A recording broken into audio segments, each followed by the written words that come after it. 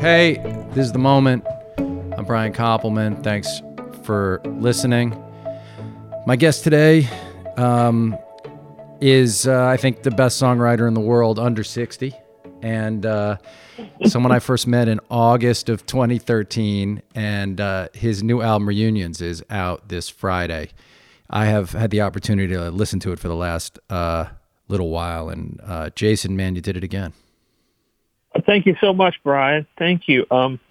It's a challenge every time, but I'm pretty happy with how it turned out. I think it's a good record. Thank you. Yeah, I mean, I'm sure you'll know what you think of it in a few years, in a way. Yeah, you're probably right. Today, after I've had to sing the songs 1,000 times live, then I'll decide if I like them or not. But this is the first one that I really, after recording the record, I spent more time driving around listening to this one in the car than I have any other album. So I think that's a good sign. Oh yeah, I think that means something. If you can watch, for me, I know if I can watch the work right in the shadow of making it, and not just be cringing all over the place, it's a very useful sign. You know what I mean? Usually you go kind of crazy watching it over and over when you're making it, but then as soon as you're done, for me anyway, I stop. Yeah, I usually don't want to have anything to do with it for a while. Especially because I know I'm going to have to go back out and perform it again at some point. And I've kind of gotten to the point where even sort of past cringing, just on the last couple records on this one and the Nashville Sound, I've gotten to a point where I feel like I can listen to it a little separate from the person who made it. And I don't know if you ever feel that way about your work, but that's a really valuable gift, and it's not something you can, I don't know that there's any path to get there or any formula for that. I think just at a certain point, it just sort of clicked in. And I thought, well, I can listen to this like a stranger. Yeah, that happens to me after about a year, I think. When I'm making it, I can detach enough, but then probably right in the shadow of it, it's harder. But before I write the finale of any season, I go back and I watch the finales of the prior seasons, and I've been doing that, and I can watch those episodes like a viewer now. But hey, man, here's where I wanted to start this. Really, I'm having kind of a rough time in the last week or so, and today in finding meaning in doing. I'm just wondering, how are you doing it? How are you feeling? I read the Times article this morning about you and Amanda, and it was an incredible window into how you processed a bunch of stuff kind of right before this. But I really walk around today, I said to Amy, I just have the desire to kind of quit all of it right now. I look at what's going on in the country. I look at the way that it's being managed, the people who are supporting the way it's being managed, and it sometimes feels overwhelming, and it makes it feel like the work.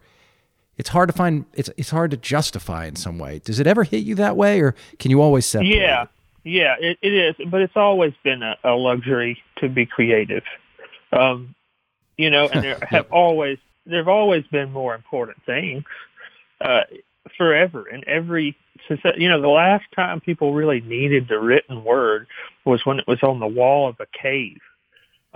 Ever since then, it's been, a vanity project for all of us.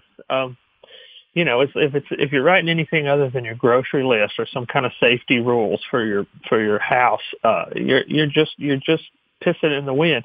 And I'm the kind of person who, some people look at everything and think my life is meaningless and my work is meaningless, and that makes me depressed. But I'm the kind of person who thinks my life is meaningless and my work is meaningless, and that makes me exuberant, because I can't fuck it up. None of us alone can fuck it up. It's going to keep going. The world's going to keep doing its thing. Human nature is going to keep being, beautiful and shitty and everything in between all at the same time.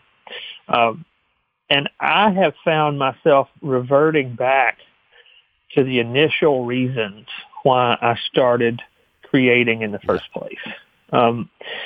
I'm forced to do that because the tertiary benefits are gone. That feeling of getting up in front of an audience and, they're all screaming your name and jumping up and down. That stuff is no more for now. I feel like it'll happen again, but for the time being, I have to train myself to not need that. And in all honesty, that is a good thing for me because, all that stuff is really sort of incidental. The real reason for creating stuff for me is what I get out of the process of creating it. And I know that sounds kind of like bullshit, but I sit around now and play the guitar 3 or 4 hours a day. Like I got up early so I could play the guitar before I started doing interviews today. And it does everything that I need it to do. And I don't need anybody else for that. I'm not necessarily a collaborative artist in a way. So I guess, I can just I can play guitar all day, and I have been an artist for that day. And in all honesty, Yes. that's the most I ever got out of it, Brian. I mean, there was other stuff, but all that was sort of an illusion. Well, what are so you said it brings you back to the primary reasons. I relate to everything you're saying. I would say I have days of feeling it's of being depressed by the feeling that it's useless almost never, which is why it struck me today, right? I mean, I'm someone who believes the reward isn't, my whole career, like my whole life of doing this was about, getting to do it, like actually writing something, actually creating something is the whole reward. But then to somehow this week in particular, watching what's going on, I had that other feeling. But what are for you the sort of the primal things you get out of get the playing part, but what's the primal thing you get out of writing? Is it a way you understand what you're thinking about? Yeah, I think I understand myself better, but there's also a reward system there. And it doesn't really come from, I don't think, an external response to the work. I think when I write something and I know that it's right, or I play something and I know that it's creative in the right way, I just get a shot of brain chemicals, and it makes me feel good. It makes me feel like, oh, I can do this. And I mean, when I was a kid, and things got tough at home, that's what I did. Yeah. I just sat and played, or I wrote something. Most of the time I just sat and played guitar, but it's kind of that, and it's probably just a default mode for me. It's like when everything is going to shit, there's this one thing that you can control and that you can allow to be controlled. You allow yourself to be controlled by, it's just like you have a fighter jet in your backyard. And when everything goes to shit, hey, let's go fly around the fighter jet for a while. That's always fun. But it's not like that keeps me from being angry or keeps me from being frustrated. There's still, there are days when I'm just really, really down and really pissed, and I mean, yesterday was a hard day for me. I didn't really sleep the night before. Right. There are days like that, just like there are for everybody, but I guess it's just an outlet. It's not really an escape, but it's just an outlet. And it's kind of like I can plug into something that feels unifying to me, something that feels like it's not an argument between different people and their levels of education and their levels of empathy and their, it's just like, I know idiots. I know complete fucking idiots who can play rings around me on the guitar. And when I'm playing the guitar and I come up with something cool, I think, man, I'm not all that different from that complete fucking idiot. Everything else makes us feel alien. Like the news, the government's response to the virus itself, even in like the most pragmatic, metaphorical way, we are all alien from each other. We're alienated from each other right now. And I think what it really does for me is remind me, that I have more in common with people than I think. Right. It's not isolating for you. It's connecting you. And you're talking about on a metaphysical level being connected, not as connecting you because other people can hear it and then respond to you, but the mere act of it is some way of getting to this primal place of where we can all exist, kind of. Yes, or even if we can't, just the fact that we did, and that we all did the same thing in a certain way, like if I play a really awesome fucking guitar riff and nobody hears it but me, at the same time I feel connected to Jimi Hendrix and Ted Nugent, and there's nothing else in the whole world that connects me to both Jimi Hendrix and Ted Nugent. Nothing. I'm probably, I like to think of myself as being more connected to Hendrix than I am to Nugent. But in fact, the only thing the three of us have in common is every once in a while we'll play a fucking sick guitar lick, Yeah. Ted hasn't played a sick guitar lick in a long time, I don't think. It's been a while. He's been playing the same. Yeah, the same riff. Long before I knew his politics, I once went to the Nassau Coliseum and saw him play, and I was 15 or 16. It's one of 3 concerts I ever walked out on. And so I can proudly say I had the opinion before I knew. But so that feels good to me. You know what I mean? So I don't have to lie about it. On the other hand, I think Steve Miller's a genius, and it drives me crazy, but I can't help it. I put on the records and I love them, even though I disagree with every word that comes out of that guy's mouth. But I put those records on, and that guy could really play. So does writing the words serve that kind of function too for you? Does trying to make those connections, do the melodies? I'll tell you, I've been playing your songs a lot on guitar. For me, I write songs as a way to not have all that stuff you were talking about your work for me, because when I'm writing the thing that I'm writing professionally, there's stakes attached. I can't detach myself from the stakes during a season, but I can write songs and there's no stakes at all. I'm just trying to do the best I can possibly do with my limited toolbox, and I will, and I don't care, I know no one's going to really hear them, and it doesn't, they're for me. But I've been playing your songs a bunch on the guitar and singing them, and I'll play something and sing something like Tupelo.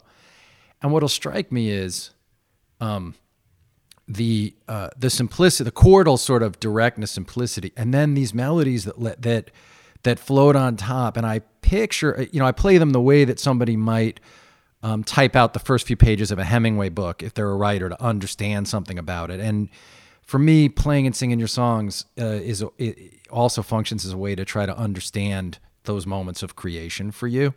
And and I'm wondering, so I heard you describe writing Tupelo once, and that you'd smoked a joint and all this stuff. But what I'm really wondering is, when a melody like that shows up, does it happen all at once, Jason? Do you just find that? Is it worked at the same way words are worked at? Is the working at it just a matter of not settling? Because I hear something like that, and it's one of those melodies that feels like it's been here forever, only I've never heard it before. And I'm wondering how it struck you when it showed up. The melody part of things is probably the most mysterious of all to me. Yes. Because lyrically you're writing something, and that can be done with time. And as far as chord progressions go, where chords are supposed to go, what's supposed to come next, what's going to lead to something else, what's going to sound right. But melody, I'll tell you something interesting about that song. It's kind of, that song more comes from a tradition of melodically, singers who don't necessarily play a rhythm instrument as they're singing. I think of Van Morrison first. That's probably the closest Tupelo, to a direct influence on that song. And I think once that word sort of stuck with me from Tupelo Honey, I thought, well, maybe I could go in kind of a Van Morrison direction. But Van played the saxophone, and that's a melody instrument completely. There's no rhythm generated, nothing chordal generated by a single saxophone whatsoever. It's impossible. And for me, starting out as a guitar player, I was more drawn toward lead guitar. So I played guitar solos for a long, long, long time. It took a long time for my rhythm playing to catch up, because I just wasn't as interested in it early on. And I think sometimes when I'm writing a melody, I get a lot of benefit from being able to play the guitar as a lead instrument, but then also simultaneously being able to accompany myself. So it makes the melody and the chord changes line up in a way where it almost seems like two people have written the song. One person who plays the saxophone and one person who plays the piano. So I think when I'm writing a melody, I'm soloing in a lot of ways. Sure, that makes total sense to me. Yeah. Yeah. And you use the same kind of wit that you do when you're improvising, because you're trying to quickly respond to the chords underneath you and to also what you just did, but in a way that sounds natural. And then you save that and you move on, And when something like that happens, and you've written so many of those melodies in your life, I mean, this new album is just like peppered with them. Tupelo, because it's been something that I'm never tired of that melody, and it's one that I've listened to that song and played it over and over again. As that was happening, are you trying to grab the lightning in the bottle? Like, are you aware, I got to make this work right now? I got to get this down. I got to remember it. Are you trying to refine that melody? Or like once you find it, okay, now I have a song because I have this melodic structure. Now I have to really make the words work. Yeah, it's the latter. I don't refine the melody too much. Nobody's ever really asked me that, so I'm glad you did. But the melody is where the least editing happens for me. And I think it's because it goes back to that idea of improvisationally, playing a lead instrument, which is sort of the same thing that I'm doing in my head. It's like everything else I work to fit the melody and the phrasing. And it creates another level of the puzzle if you have something that you really want to say. But if the melody comes first, like it did with that song, or with Traveling Alone, the melody came first. The melody and just the main words of the chorus came first, just with both of those songs. And I guess those two songs have a lot of similarities for that purpose. It just makes them more lyrical, more musical, I guess, than narrative driven in a lot of ways. And I'll follow that rather than, I wouldn't take a song like Tupelo and say, I need to make this a song that says something extremely poignant and something that seems unique. I wouldn't do that, because that would be, I think, fighting against the melodic tendency of the song. That should be one that just sort of floats along and paints a broad picture. Yet that song speaks to the very sort of isolation, alienation, desire for connection, nostalgia, all the shit that we're living in now, man, even though it's years later, right? The song turned out to be about something. It did. And it was originally too. I mean, it's, you can be broad without being vague, in a song especially. You can't really, it's hard to do those things if you're writing anything other than a song. But, you have the extra boost of being able to sing the words. So you can do things like Jay Farrar does all the time, where it's like, man, I'm really feeling something. I don't know what the fuck he's talking about, but I'm really feeling something right now. I mean, you're really pandering to me with that. You're really pandering to me with that Jay Farrar shit, man. You're just speaking you're completely speaking my language with that shit. Yes. You know what I mean? It's like, I have no idea what he's talking about half the time, but he's one of my favorite songwriters. And me too. He can do it in a way that hardly anybody else can, because it's like, most of the time I need more information, to actually latch on to something. But with Jay, I'm like, yeah, that makes sense somehow. I don't know how, but it makes sense. Well, it goes back to that primal thing you were talking about. I mean, I had him on the podcast, and we'd gone back and forth in the past, and I saw Tupelo play, and like, even in conversation, it's hard to really, you get the point, but it's hard to really disambiguate the fucking words. You know what I mean? Yeah. He's so dry. He's so dry. It's just unbelievable. But if people don't know him, they should go listen to Sun Volt, Jay Farrar.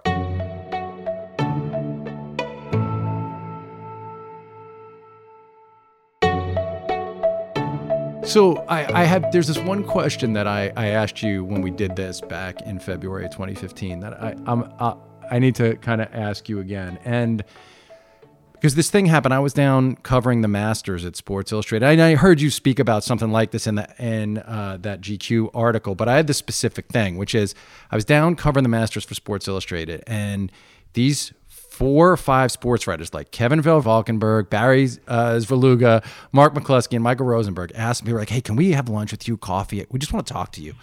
And I assumed it was going to be about billions or rounders, and they sat me because, right? And they sat me, they were like, look, we don't normally do this. We're jaded. They know it. I wrote about how jaded they all were. And they literally, we sat down. I was like, what's up, guys? And they were like, we just want you to know we're fans.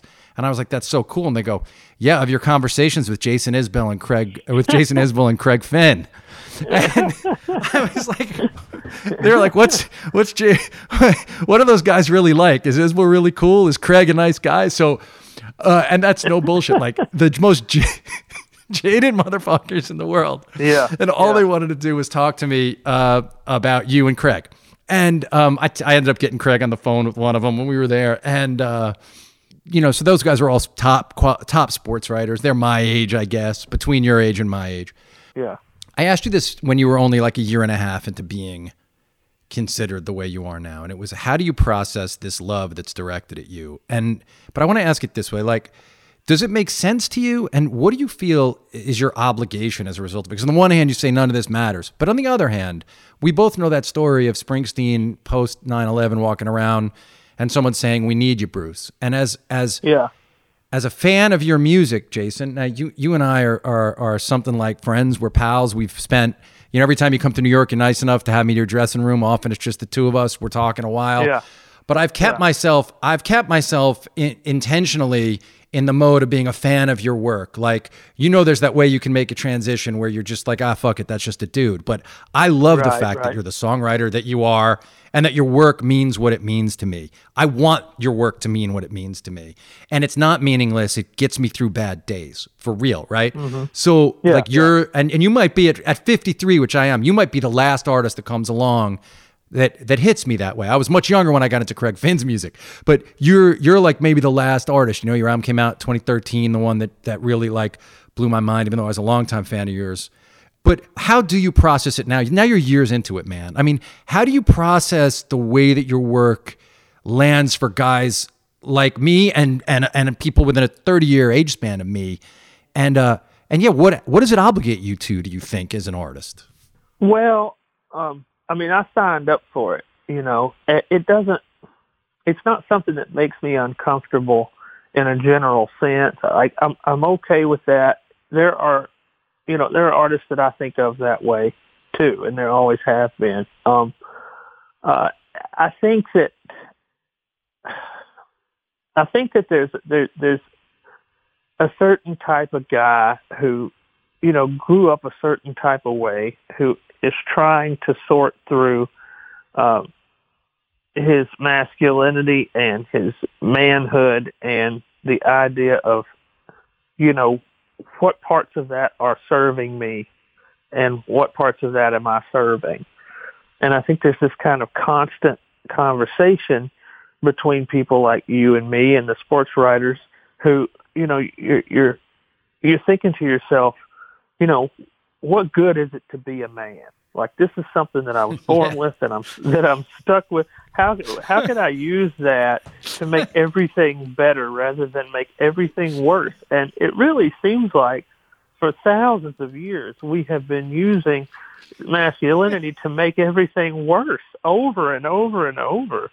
And and we're still doing it. And it's so ingrained, it's so like genetic and systematic that even the guys who are trying their very hardest, if you're a straight white man, even if you're doing your very best every day to be aware of that, you still slip up and you do a lot of shit. Dude, yeah, we still won't relent. We still won't surrender. No.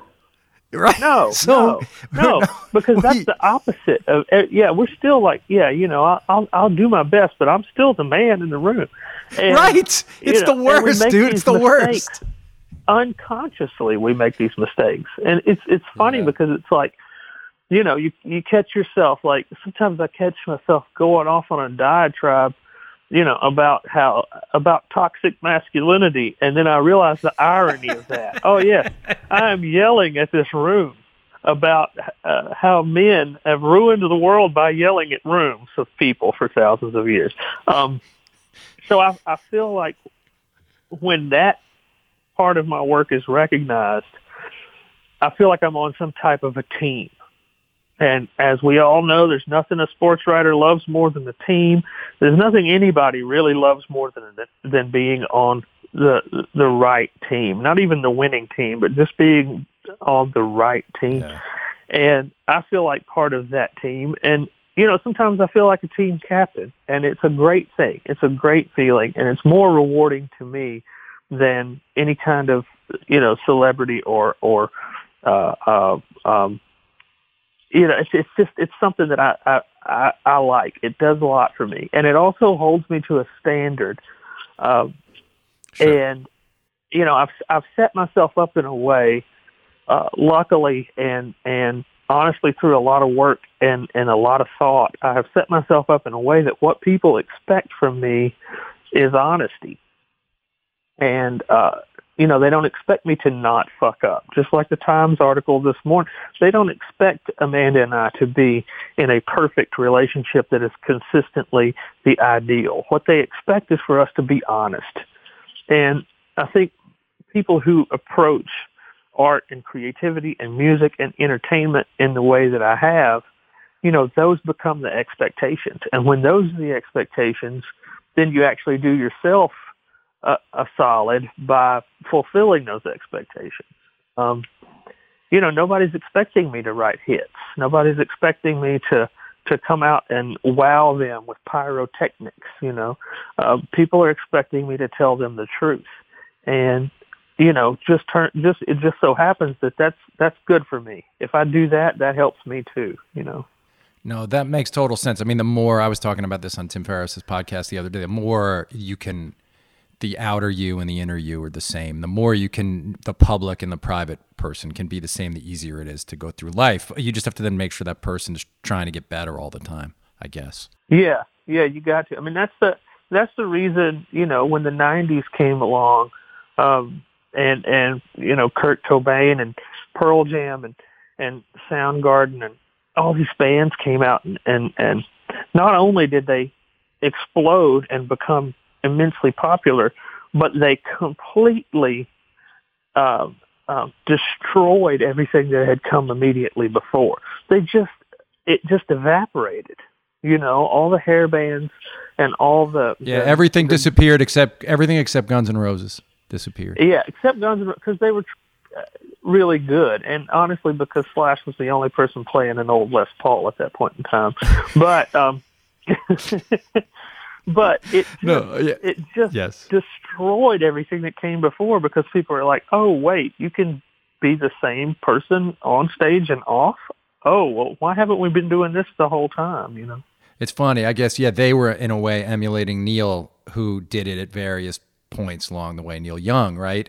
Yeah. But in sort of, I said this thing the other day when Axl took a shot at Mnuchin. I said something about Axl being the last rock star, and people started saying, "Well, what about?" And people got pissed. I hope you didn't take personal offense. You're still a rock star, don't worry. But people I understood exactly what you meant. Yeah, but I knew you'd understand. I just think that sort of transmuted to a complete, to another culture and another type of music. I mean, if Kanye West is not a rock star, right, then there's never been one. And sure, that's a fair argument. Sure. Yeah, and I mean, I totally disagree with almost everything he said over the last couple of years. But the man is a rock star, Well, it's interesting. We don't have to get off on a Kanye rant, but it's amazing. Never have I disliked someone more whose music I thought was greater. So, beautiful. He's brilliant. He is just totally brilliant, and yet I have no desire to talk to him. And that is what I meant. Yeah. It's what I meant about Axl too. Axl, I was like, Eddie Vedder's done everything in his power to convince you he's not a rock star. Don't call him a rock star. He doesn't. Yeah, you're not supposed to be comfortable. Yeah, Yeah, you're not supposed to be comfortable with a rock star. You're supposed to be a little bit scared. You know. That's no, that's exactly right. No, that's exactly Yeah. right. But the other side of it is though, this fandom, like, I guess I wondered, was it fun? Like, so, you know, Stephen Hayden posted that list of the 30 best Jason Isbell songs, and then I sort of performatively angry but genuinely disagreeing posted mine, and even Sadler got in the conversation, and a bunch of people were commenting. Tracy, your manager, gave me a shot for not including the new music, even though she explicitly told me I wasn't allowed to tell anyone I had the new music yet. I saw that. So I felt that was unfair. I felt that was an unfair. I said, Tracy, you said I can't tell anyone. I think so. Yeah. But is that like, so you see that, obviously you're not going to get in the middle of it when you see grown men who all are like people in the world having these conversations. But is that, is it sort of beside the point to you? Is it fun to watch that? Is it annoying? Like, cause I mean, you know me, like I say, you and I are something like buddies, we know each other, but generally watching that kind of thing, what does that feel like to you? I mean, I know I get it when people argue about my episodes, but I want to know from your point of view what that felt like. Well, I mean, I'm glad people are talking about my music in a positive way, and a thoughtful way. So I look at it and I think, yeah, this is cool. You know, I'm happy to have people playfully arguing online, because so much of the arguing online is not playful, and it's not about something as positive and incidental as a list of songs. So yeah, I thought, I'm like, yeah, this is fun. This is good. I'm glad they're doing this. But also, if I go down the rabbit hole of reading all of those, then I wind up thinking, I don't know my own music at all. You know, because I'm not the best critic of my own work, and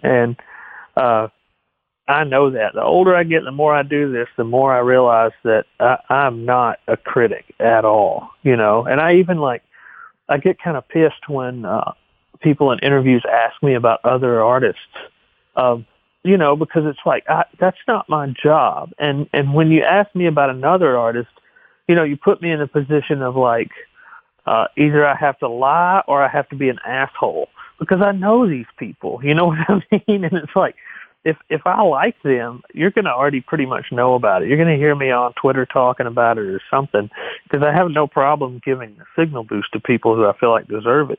But at the same time, I can't start liking everything, man. If I start liking everything just because the people are my friends, then I'll make some mediocre music. You know, so I don't read too far into those I agree things. with that completely. You can never find me criticizing. You will not find it of, you know, thousands and thousands of tweets, not one of me criticizing somebody's movie or television show. I won't say, it's not my job to do that. I'll talk about music because that's not what I do. Totally. Yeah. And I'll do critique of television shows, but, it's not my job, and it doesn't do anybody any good. And it's just kind of, to me, it's just kind of gross either way, unless, you know, if there's something I love, I will say, hey, I love this. This is fucking great. Like the Fiona Apple record is beautiful and masterful piece of work, you know. I'll talk about that all day, but don't ask me like point blank, what do you think of so-and-so's new album? I don't give a shit about so-and-so's new album.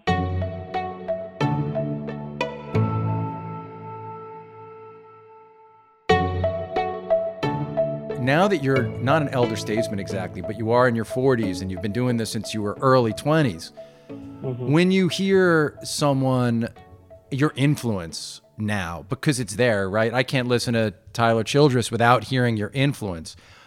And this long before today, I found out he covered one of your songs, "Goddamn Lonely Love." I didn't know that, but I didn't know. I just, you know, I listened to his record and I'm like, well, that's a guy who weirdly, this is the way the world works. Like, part of him grew up listening to Jason in the Truckers and then Alone. I think he's really good. You don't have to comment on it. But my question is, when you hear your influence in the work now, as a writer, as a singer, does it hit you in any way? Do you notice it? Can you hear that in other people's music? Do you feel good about it? Oh yeah, I hear it instantly. I probably hear it more than it's actually there. I think we all do that. Oh, he's ripping me off. No, he's not. He's ripping off the person you ripped off, maybe. But I met Tyler in a parking lot in I think we were in Kentucky years ago. He came up before my sound check, and him and one of his buddies, and he was all nervous, and his buddy introduced us, and Tyler was talking about how he was writing songs and really liking the music and all this stuff. And I remember it. And then, years later, when I started seeing his name circulated around, it made me really super happy. I think that's a totally positive thing. And it also goes back to what we were talking about before. If you set yourself up with the right intentions, then when people rip you off, it feels like you're all teaming up to do something good. And, I've had this conversation with Amanda a few times too. It's like, both of us see things where it's like, oh, I can tell she's doing her hair like you, or she's, or he's answering these questions like he thinks I would answer these questions.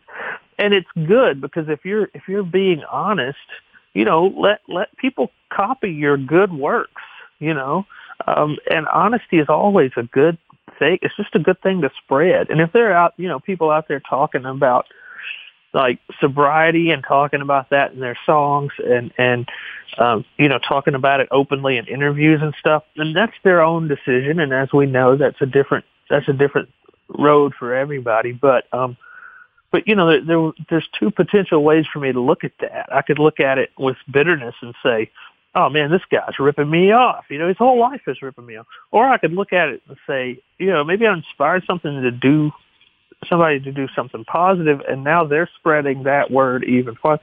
When you remove your own ego from the message and just try to enjoy the fact that the message is spreading, and when you try to root for the message rather than yourself as the messenger, then it all really gets pretty beautiful in that way.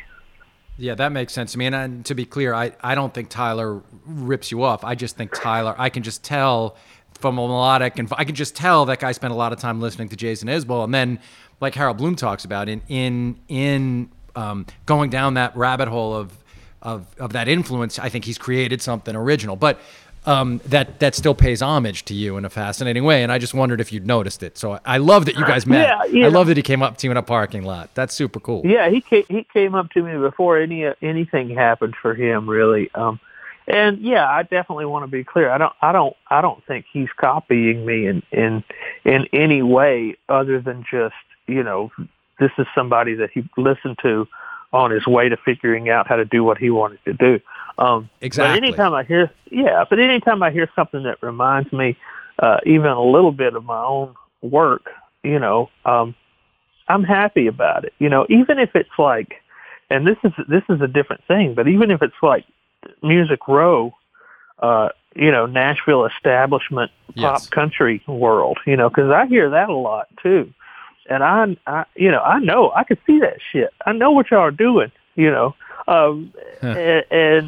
I like it. I like it because then it's like, well, the message that I have been trying to spread, along with all of my buddies over here on the wrong side of the tracks, has crossed over to the ritzy neighborhood now, and sometimes those guys in their hit songs decide to slip something in that they wouldn't have otherwise. And it makes me happy because it's like, I feel like an infiltrator at that point, and that's really great.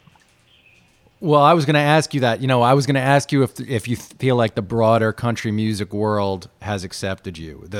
Because in the beginning they resisted you quite hard, and they were angry with you at times. You had some beef, and but now your album's going number one on the country chart, and you are clearly an influence in various ways. You play the rhyme in as many days as you want to in a row.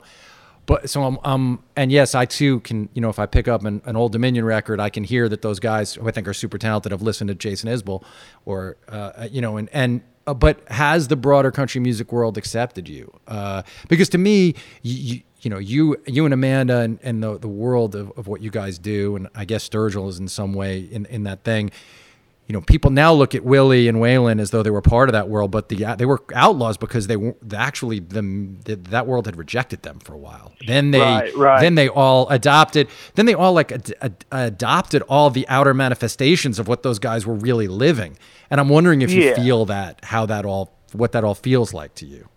I think it's a positive development, and I mean all the creators of that popular country music, they've always treated us with respect, and Amanda and I, if we go to a CMA show or a BMI songwriters function or something, those folks are always super, super nice to us and always have been. And it used to be kind of with a wink and a nod, like, hey, I know about you guys. I'm cool, I just want to say hey, because, I know what you heard on the radio, but when I'm home, I'm writing really great songs, But sure. Now it's become more of an open secret, I think. And I think it's all good, because even like the version of Music Row that was ripping off Willie and Waylon, that was better than what they were doing right before that. Even just the absolutely.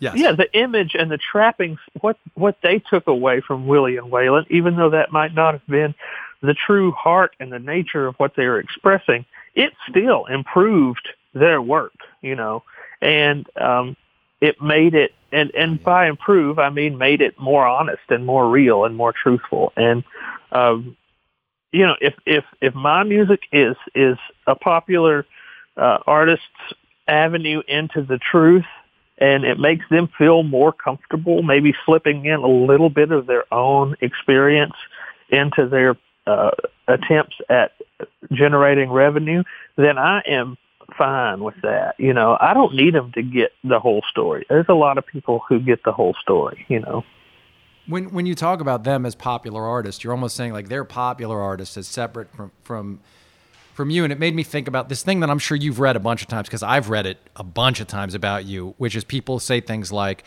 if the music business was the way it used to be, Jason would be as popular as Bruce Springsteen was in 1984. Like, I've read that at least 5 different times, where somehow people feel like you're still not getting your due, and that you should be a stadium act. Now, I too think your work is of the level that you should be a stadium act if that's what you wanted. But I just wondered where you, like, do you need that? Like, Bruce needed that. He's talked about it many, many times, right? He had his appetite, his desire, the emptiness that he felt in other ways. He absolutely needed stadiums full of people singing every word to not feel empty and alone, right? And right.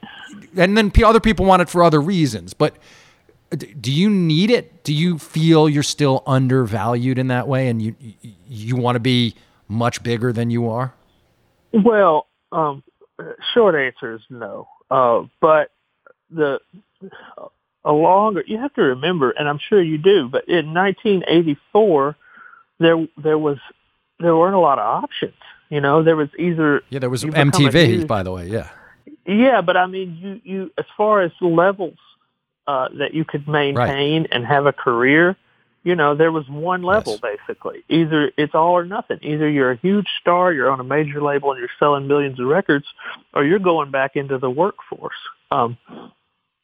Bruce did not have the option of being a well-regarded independent artist who plays for 2,500 or 3,500 people a night. That was not a choice that was available to people back then. Well, and sorry not to interrupt, but I just want to say, and I just want to say one thing, which is that, and to become not just workforce, you can become a wealthy person, like a very wealthy person, playing to 3,500 people a night. So that is a difference too, right? Yeah, most certainly. And back then, those guys didn't own their publishing; they didn't own their masters. they weren't out promoting their own festivals. That, the ability to invest in yourself was not there in the way that it is now. And, I mean, if like I just can't think of more things that I want. I don't need more money. If we go on a few more months and I can't go out and work, yeah, that's probably going to change. But, as Right. far as like some sort of financial success, I'm not, I've got plenty of guitars, and, my kid is clean and fed and we're good. But, as far as like more, I don't feel that need for more celebrity or more recognition. There's something exciting about it to me, because like when we finished making reunions, before the virus, I did kind of in the back of my mind think this will probably change things again. I think it still probably will, but had the virus not come along, it would have changed things a lot, for me and for my family. And, it's kind of like jumping off a really tall cliff into a fairly safe pool of water. It's like you're excited because you're about to do something that's really fun, but also you got to keep in mind that it's dangerous. And if you do it the wrong way, you might hit a rock on the way down. And it's like that for me, because I was gearing up in my mind, like, okay, this album's probably going to reach more people than we've reached in the past.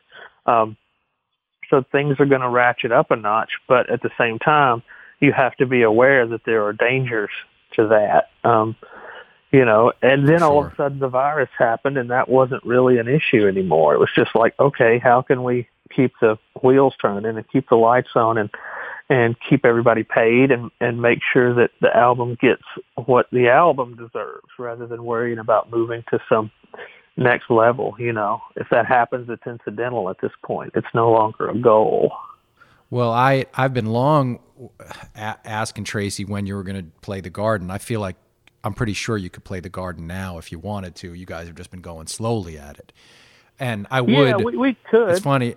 Yeah, and you'd sell it out, and I'm pretty sure you'd sell it out. And as a, as someone who got in under the wire before you became super famous, like, I do love seeing you at the Beacon and coming every night, and it's a really special thing. But I would also love to see you walk out on that Garden stage and own it and have it. And so that is, you would like that experience of headlining arenas at some time for the experience of it. I'm asking. I mean, you would or you wouldn't? If I didn't know what the production costs were at the Garden, yes.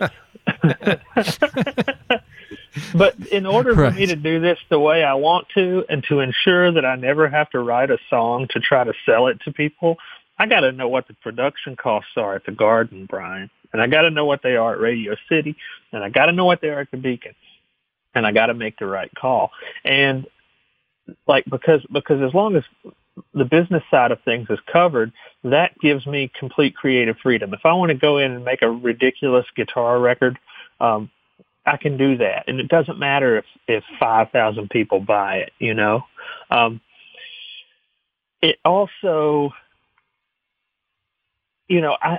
I would go, when I walked on the stage at the Garden, it would be very exciting. And I would have a great 2 hours.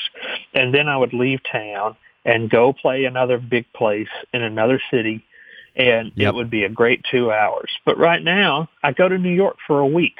I hang out in New York with my friends for a week, and I eat great food, and I play, to 3,000 people 4 or 5 nights in a row, and it's a fucking blast. And in all honesty, that's more fun than 2 hours at the Garden for me. Yeah, well, look, it's always a true highlight. I mean, I don't know. I mean, it's fine for people on the I mean, it's always a true highlight for me. It's one of the only things, as I said, when Ezra Koenig was on the podcast, like, only Vampire Weekend and Jason Isbell get my whole family out to a show. That's it. Those are the only acts. And the nights that I take Anna to come see you, because it'll be all of us, and then me and Anna will come for however many shows. I mean, it's incredibly special to me to come to those shows, come spend time with you and Amanda afterwards, and watch this community of people who care about you and your music. but there is also something about what it would feel like to have the experience of when you're singing Cover Me Up and half the crowd is crying and people are hugging their loved ones and connecting over time. To see the whole Madison Square Garden do that would be very moving, I think, also. Yeah. You know what I mean? It would. Yeah, it would. And there may be a time in my career when I do that. But right now, I really enjoy, rather than playing Bridgestone in Nashville, Yes. I like playing at the Ryman for a week or a week and a half.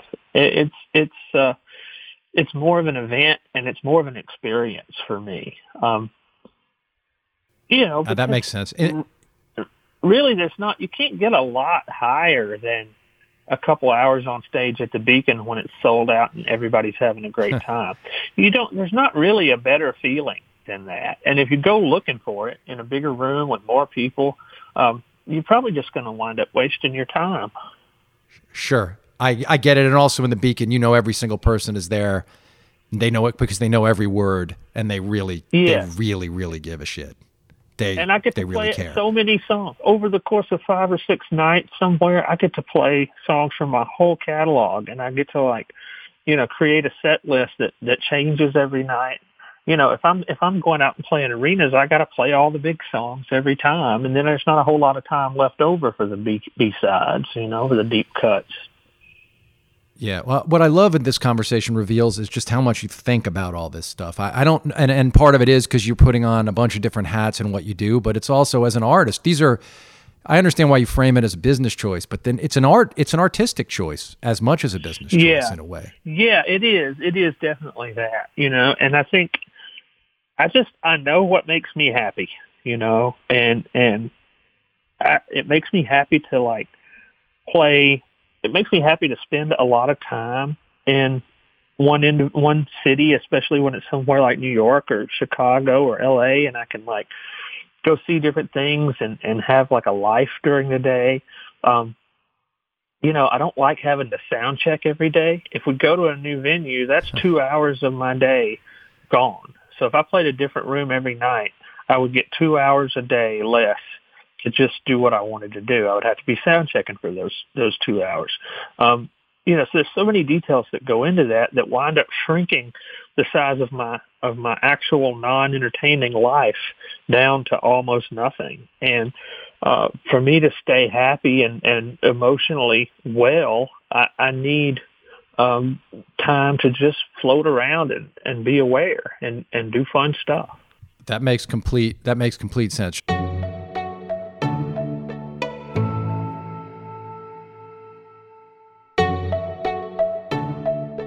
I just want to go through these and make sure I hit things. Oh, can I ask you, here's one for people who are real Jason Isbell fans. What does Jimbo know about you that no one else does, man? What if Jimbo were able to, you know what I mean?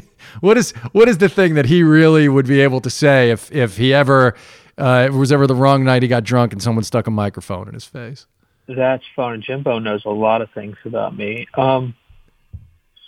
Jimbo probably more than anybody else knows how much I drank and how fucked up I got at my most fucked up, because he was the only person that was around sometimes for that. And Jimbo, he's the only person I think that has seen all of the different relationships that I've been through enough to know Sure. What I look for in a partner and what I don't.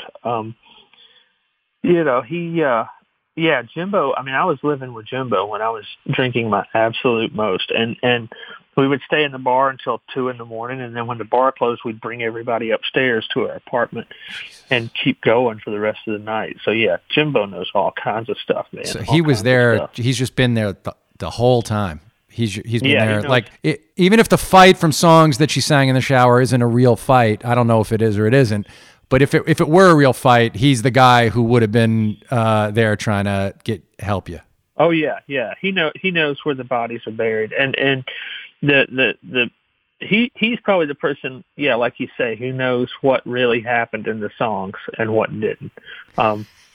He's probably the only person. Yeah, he's probably the only person who, when he hears a line, he can say, "Oh, I know when that happened," or he made that up.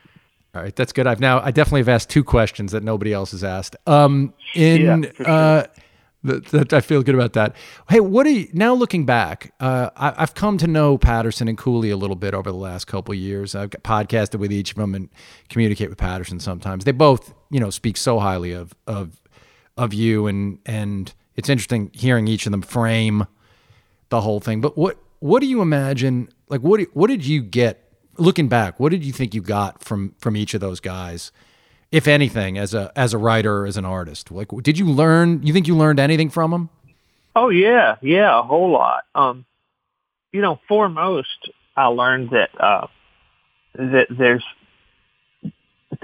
it's okay to take control of your own work and to take control of your own business, and it's all right to fire people. Patterson's the first person in the music business I ever saw fire somebody. And I thought, man, how do you do that? That's got to be incredibly hard, leave a record label or fire a manager or something. Like, Patterson was the first person I ever saw do that. And the first person I ever saw argue with somebody who had more money than them about their own career, right. I got this sense from being in that band that nobody can make you stop being a musician professionally. They can't do what you can do. And in most cases, you can do what they do. That's something that I learned from Patterson. Patterson could run a record label. Patterson could do A&R. But none of those guys could do what he was doing. And, right. he had some real dignity there, and real like pride in the work, even though the work was never going to be widely commercially accepted. It was never going to be something that, his pride in what he did came from him knowing that it was good. And that's it. That's the only place it came from. It didn't come from like, sure. Look how many records I've made or how many records I've sold or how much money I've made. It came from, I wrote this song and this song is worth a lot, and because I wrote this song, I get to decide who hears it and how they hear it and why they hear it. And you don't get to decide that. And if you want to join me in my mission, great, fine, we'll work together. And if you don't, I will leave. And it doesn't matter if you tell me that I'm never going to have a career or if you tell me that I'm never going to make it, never going to work again in this town or any of that bullshit. Because he just thought, I have this thing that I can do and I'm going to do it my way. And it doesn't matter. The threats that come from money don't matter to me. And that was invaluable for me, invaluable. And I mean, I learned a lot about music, that I had never heard before from those guys, from everybody in that band. I mean, we rode around in the van listening to, stuff that I'd never heard growing up because we didn't have any real access to independent music. And, everything I'd heard had been hugely popular, or it was like an old fascinating gospel song or country song, So we were riding around the van listening to Neutral Milk Hotel and Nico Case and the Pixies and the Posies and sure. Pieline and Vic Chestnut and all this stuff that is irreplaceable to me now. In my work and Vic Chestnut, life. Sure, yeah, that makes complete sense. I saw Vic play a few times, 3 different times. I saw him play. We played with him, so we played with Vic a few times in Athens. That's where the Patterson song "Hell No, I Ain't Happy" came from. We were sound checking. Vic was sound checking. We were playing an outdoor show with Vic in Athens in the summertime, and we were watching him sound check. And the sound guy, like a house sound guy, at the end of the sound check, he said, "Well, Vic, are you happy?" And Vic's sitting up there, of course, crippled, and he's sitting in a wheelchair and he barely uses his hands to play the guitar. He says, "Hell no, I ain't happy, but it sounds all right." And then he just rolled his wheelchair off the stage. He said, I never knew that. That's happy? Fantastic, man. Yeah, if people don't know his music, they should listen to Isadora Duncan, but or whatever else to know who Vic Chestnut. All right, last 2 things, and we'll get you out of here. They're related. What did Amanda's Okay. success with High Women mean to you? And for Mercy, do you think, is one of them? Because I never saw someone cheer so much. We all cheer for those that we love, but it felt to me like Amanda truly getting her due in that way, in that such a huge way, becoming a headlining act and everything like that. I imagine it must have Yeah, been great for you. it was. It was really great. I had so much fun just playing guitar and watching her and watching all of them be themselves. And, I feel like it gave Amanda some avenues where she could, her type of writing and her type of songs could be appreciated by people who hadn't heard them before. And, it felt really good to be a small part of something that had the right message. And I don't know, I couldn't have been happier about it. I wish, things had gone differently and they could be out playing some shows right now, because I think that was the plan. But I have this kind of weird hope that everybody's just postponing, and that, whenever things get somewhat normal again, they'll still want to hear those songs, and they'll still want to hear the High Women play them live. And it was great for us, because it's like, finally she got to be the one that was fussed over, and she's always deserved it. Yes. But it's always been like, I'm just, I don't know. I heard somebody say at one point, there's no feeling quite like standing next to somebody who's signing an autograph. And I always felt like my wife deserved to be the person that was getting fussed over. And I love that. I was always kind of embarrassed by the fact that everybody was making this big deal of the work that I was doing, and I knew how good her work was. So it was nice for a little while to see, people make a big deal about how good she is. Well, she's a brilliant person. Last thing, when I listen to reunions, there's one song that's really directly about your daughter, clearly. Anna, my daughter's 20, and the first time you met my daughter, she was probably like 14 or something like that.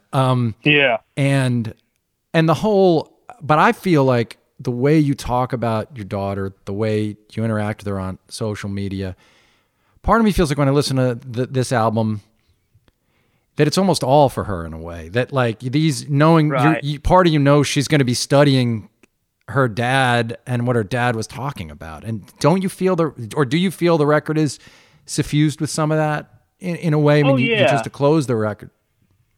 Yeah. And I don't think that there's a better person to sort of have in mind when you're making a piece of art like this. Like, who do I want to leave this behind for? Yes. It just makes for a good set of rules. Like, what do I want her to know about me?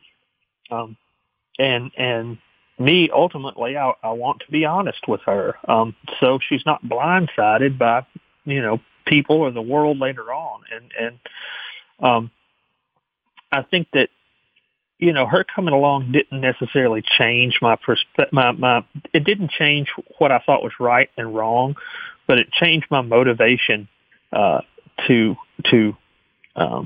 speak out about those things. And it made me feel like, I have to really put my money where my mouth is now, because there's somebody who's looking to me with this sort of, like, I notice sometimes when I discipline her, and she's 4, so there's not much of that. It's very mild, but you have to start early.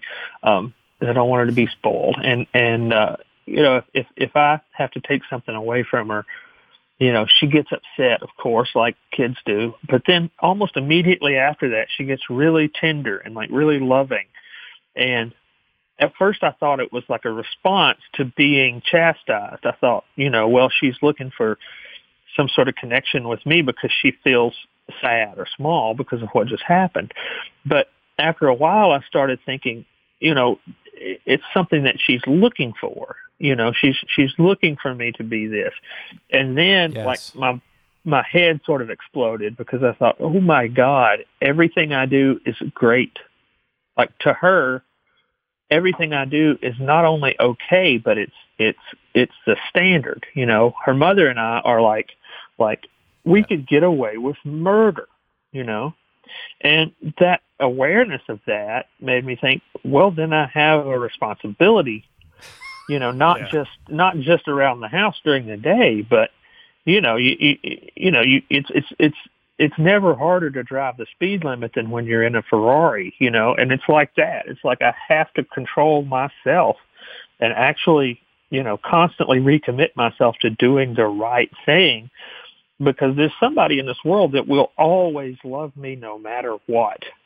And that is a lot. That's a lot of responsibility. That weaponizes me in a way that is very, very frightening if you don't use it in the correct way. So I'm motivated to try to be more of myself, I think, to try to be more honest and more open and more,